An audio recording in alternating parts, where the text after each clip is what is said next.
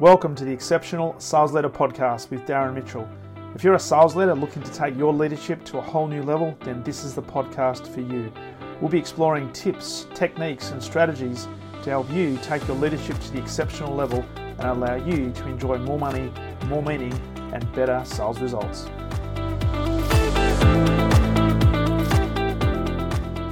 Hello and welcome back to the Exceptional Sales Leader Podcast. Darren Mitchell here on yet another Wednesday, another hump day, Wednesday the 4th of August, 2021. Trust wherever you are in the world, you've had a phenomenal start to the working week.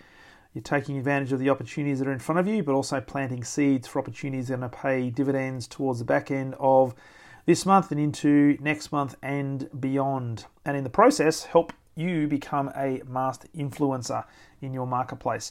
And that's the topic for today, becoming an expert influencer. Just had the privilege of running a 3-hour workshop masterclass for a group of people in New Zealand, actually, of all places, which is fantastic. And the great thing about technology now, and I've got to say, after COVID and locking down a lot of industries around the world and causing a lot of industries to pivot, and I guess you'd be no different in terms of some of the things you're doing right now compared to what you're doing in March 2020. But from my perspective, I used to do probably 95%, if not more than that, of my workshops and facilitation would be face-to-face, which in many cases required travel. In many cases also required people to travel to come to the workshops from interstate and some overseas. But now jumping on a Zoom call or a Teams call is quite effortless. So I just moved from the kitchen with my water, with my coffee, and jump on a Zoom, put the light on, press record or press go, and off we go.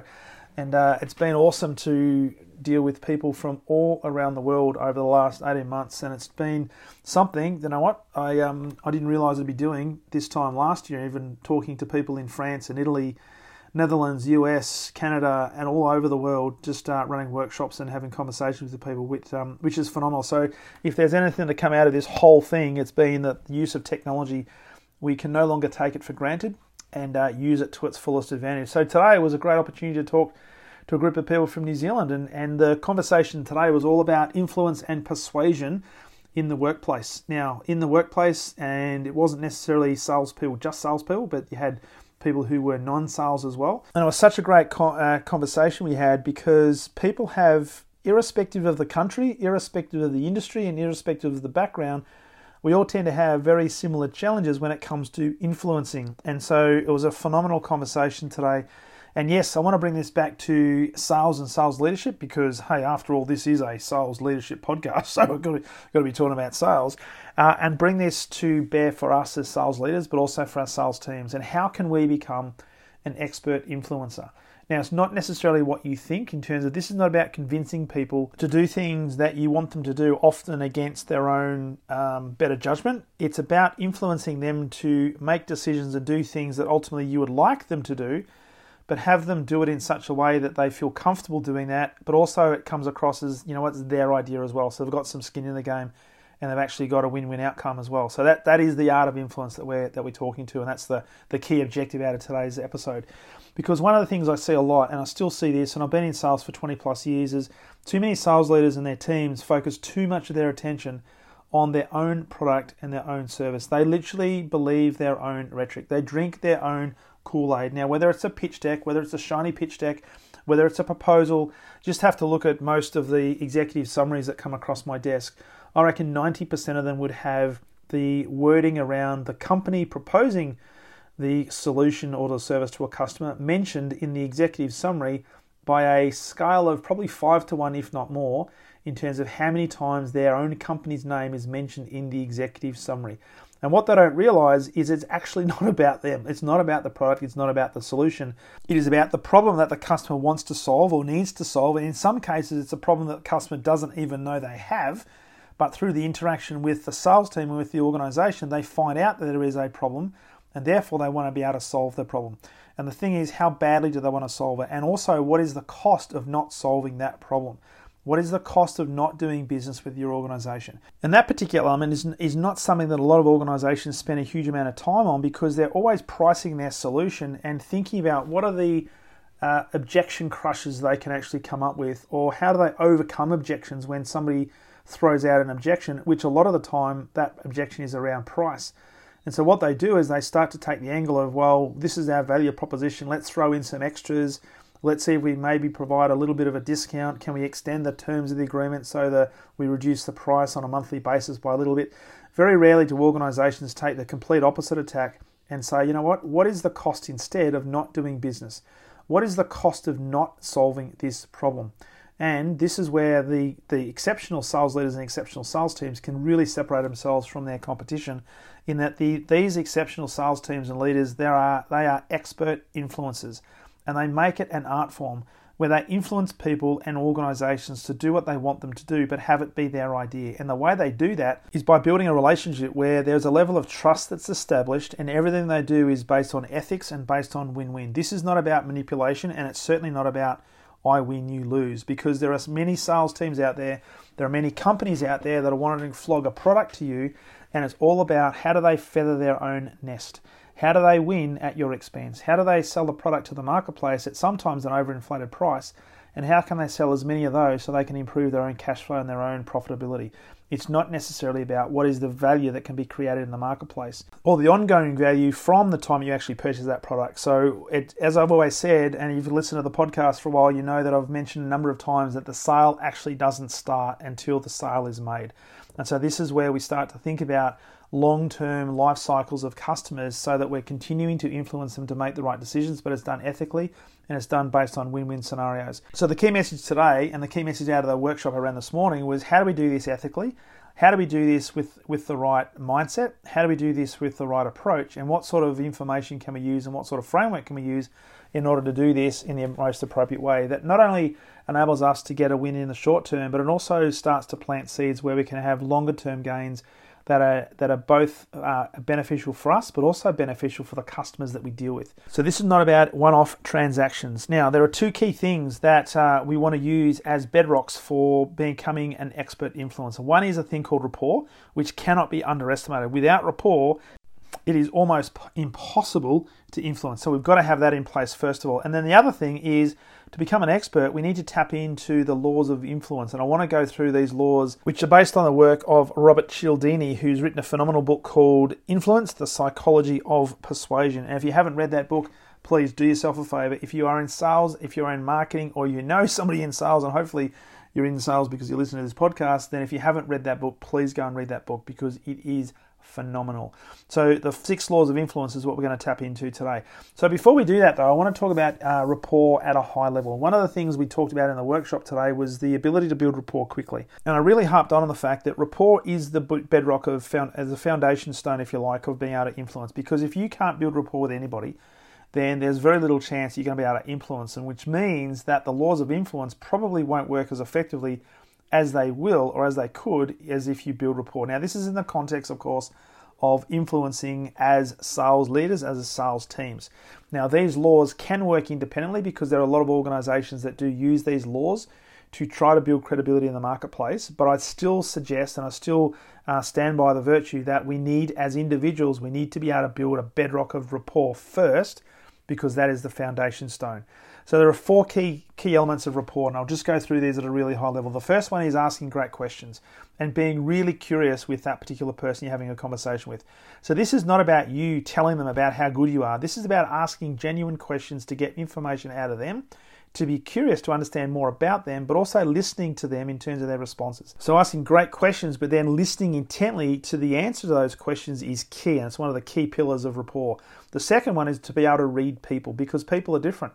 As we've talked about, there are people who love detail, there are people who don't like detail. So paying attention to that and being able to read the play in terms of the person that's in front of you, and then being able to adjust your style to suit that person, all of a sudden builds a closer level of connectedness, which leads to a better level of rapport or potential rapport.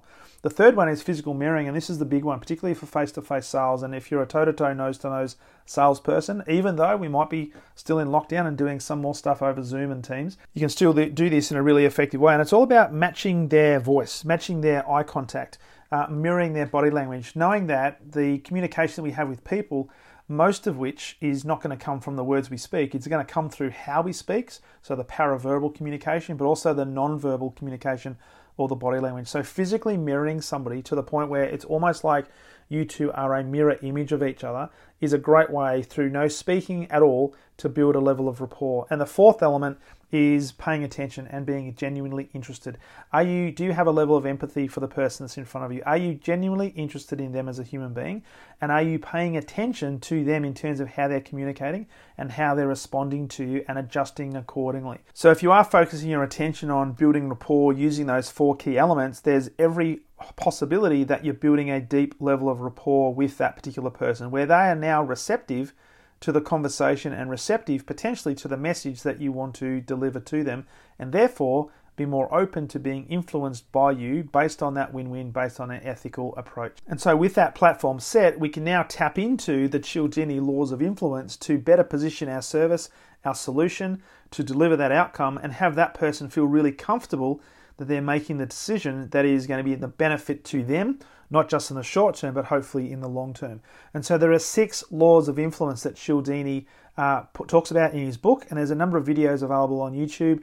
But also, as I said, if you haven't got the book, please go and do yourself a favor and get the book and read it, because it is a phenomenal book and it's a must-read for all salespeople, but also all marketing people. But also, if you're just genuinely interested in being able to influence people in a more effective way, tap into these laws and use them to your advantage in a respectful and ethical way, and things will significantly change in terms of your ability to influence people. And so the first one is the law of reciprocity, and this is essentially saying, well, people want to give back to those who have given to them. Now, I talk a lot about the fact that as leaders, we should be servant leaders, which means I'm looking for opportunities to serve other people. I'm looking for opportunities to deliver value to people with no expectation of anything in return. But see, how the funny thing happens with the law of reciprocity is if you are the first person to give something that benefits the other person, and there's no necessarily attachment to the outcome in terms of I'm not expecting anything in return, then before you know it, that person feels as if they have to give you something in return. There's this unconscious feeling, if you like, that I feel obligated to give you something back. Now, if you do this well, there will be an unconscious bias from that person to want to do something for you. It might be in that transaction, or it might be something different that comes out of that transaction. So the law of reciprocity is, how can you start giving value, knowing that if I do this well, and this is the key thing, not attaching yourself to an expectation that they give you something back instantly, because that just becomes simply a transaction, and it's not about transactions. It's about how can I deliver value. If I do that well and I do that consistently, it will always come back and will benefit us as well. So that's the first one, law of reciprocity. Second one is the law of authority. So here's the thing, we tend to believe people who are in a position of authority and trust, who are perceived experts. So we will tend to believe somebody who is in a uniform more than we believe somebody who potentially is in everyday clothes. And so people are more willing to follow the directions and the recommendations of a communicator to whom they attribute relevant authority or expertise. So when it comes to all the workshops, what I like to do at the beginning of any workshop is to give a bit of a background, no longer than a minute, on what I do and what I've done in terms of my background, to establish a level of authority. Not to say, hey, look at me, look what I've done, look how good I am, but simply to say, maybe this person, based on his background, based on his experience, might have something of value to share that I could learn from. And so there's a level of authority that starts to come through. So sometimes it's implied, other times it's explicit. So it depends on what you want to use in terms of your authority and how can you use that to your advantage. Now, the next one is the law of likability, and people would prefer to do business with people who they know, who they like, and who they trust. And in the sales game, that's happening all the time. People will only do business with you if they trust you, if they like you, and if they know you, which means you've got to build some level of rapport. You've got to build a relationship. So it's two elements to this. One is it's they like you. The other one is they are like you. So there's a level of similarity there, so they can relate to you. Now, it doesn't have to be you guys are friends, but there is a level of respect that's been established, and there are certain elements of your personal style or some of the things you've done in your background, which is an area of commonality, which says to the other person, well, we are similar, therefore I potentially am open to what they've got to say. So therefore, potentially to be influenced. So that's the one, the law of likability. The next one is the law of social proof. And this is one, sometimes people talk about this as being the law of consensus. And I like to think this more about third-party endorsements. And you think about references, referees.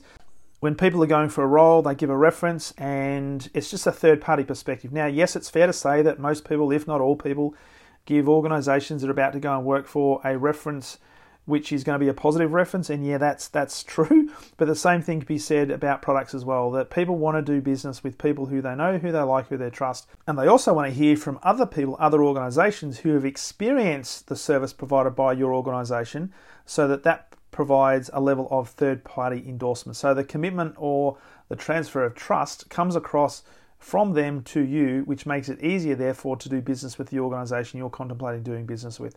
So think about how you can bring in your conversations with clients. How can you bring social proof? It's not just take my word for it. Hey, talk to this organization who's been working with us for the last 3 years and have a conversation with them about and ask them whatever you like. And this is the thing, some of the best third-party endorsements are the ones that are not scripted, because I know there's a lot of organizations out there that will have third-party endorsers who are reading literally from a script. This is what this organization did, and this is why this product is so good. Some of the best endorsements are the ones where you can have just an ad hoc conversation and really get to the nitty-gritty of what the experiences were, positive and also not so positive, because sometimes you want to know, okay, this all sounds great, but what are some of the challenges you've experienced? What are some of the things that I need to be conscious of, to be aware of, before I jump into a relationship with this particular organization? So you want that to happen, because it becomes more realistic. So that's the law of social proof or third-party endorsements. The next one is the law of commitment and consistency. And if you've been in sales for a while, you know that the more yeses we can get from a potential customer, the higher the probability of that customer saying yes at the end of the day. So after we make a decision, our actions will always support the choice that we've made, even when we are potentially faced with the knowledge that a better choice might have been a good idea. Because people want to be consistent with their existing positions, and hence we need to make sure that our offer, our request, our endorsement is aligned with their commitments and the underlying values that they have, which means that coming back again, what is it that's going to be beneficial to them, not what's going to be beneficial to us. So tapping into that law of commitment and tapping into that law of consistency, but doing it again ethically. And then the final one, of course, is the law of scarcity. And this is where people will desire more of what they have less of. So people find objects and opportunities more attractive to the degree that they are scarce, rare, or dwindling in availability. So essentially there are two levels or two kinds of scarcity. You're going to have a scarcity of resources or scarcity of widgets or scarcity of products, a physical product, but also you're going to have a potential scarcity of time. So when it comes to putting in proposals, and I love this, Harvey Norman's a classic example. They'll have a sale every single week, and the payment terms 50 months interest-free or 400 months interest-free or whatever the case might be, ends on Monday, so be quick. So what this is designed to do is it's to try to invoke a piece of action, because people think, well, if I don't do this, we don't want to suffer from FOMO, fear of missing out. So I better get in quick if I'm in the market for that particular product or that particular service. So how can we use the law of scarcity to our advantage as well? So there's a high-level overview. And if you want to know more about the laws of influence, please go and get the book from Cialdini or look up Cialdini on the internet. And there's a heap of information and a heap of videos you can watch that goes in a lot more detail in terms of each of those particular laws. But becoming an expert influencer, it essentially comes down to these two elements. Can we build a level of rapport with a person quickly to the point where we can establish a level of trust? Once that trust is done, therefore, how can we use the laws of influence to influence that person to make the best decision for them? That just so happens to be the best decision for us as well, as long as we're doing this ethically and we're doing this as a win-win. There's no point me selling anything to somebody that they don't need it or they don't want it, but I'm trying to do it anyway because they're a live customer in front of me. And this is where salespeople in particular get a bad rap, because they're told when you've got a live customer, go and sell them at every opportunity. You don't have to sell everybody. In fact, you need to make it really clear that you are the prize. It's not the product that's the prize, you are the prize. So how can you get somebody to a position where they can make an informed decision based on the information that's in front of them, but you've actually done it so well that you've built a bedrock of trust based on building rapport, and you've articulated a strategy, articulated a proposal in such a way that they feel absolutely obligated to want to move forward and they feel comfortable about doing that. Do that and you become very quickly an expert influencer. So there's the key message for today. Tap into the laws of influence. Also be aware of the 4 elements of rapport. Do that, become an expert influencer, and just watch what happens, because your results will go through the roof. And of course, as a reminder, if you want some help with this and if you'd like some help with your leadership going to the exceptional level, you know the drill, jump on to leadwithdarren.com, pick a time, we'll have a conversation and we can start working together as early as this week. So with that said, thank you once again for plugging into yet another episode of the Exceptional Sales Leader Podcast. And I look forward to sharing with you on yet another episode this time tomorrow. Until then, all the best.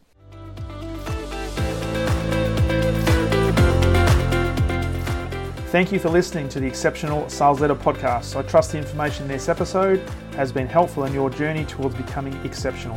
And remember, please take the time to rate the show, subscribe to the show so other people can find it, but also if I can help you, jump on my calendar, go to leadwithdarren.com and let's have a conversation about how I can help you along your journey to being exceptional.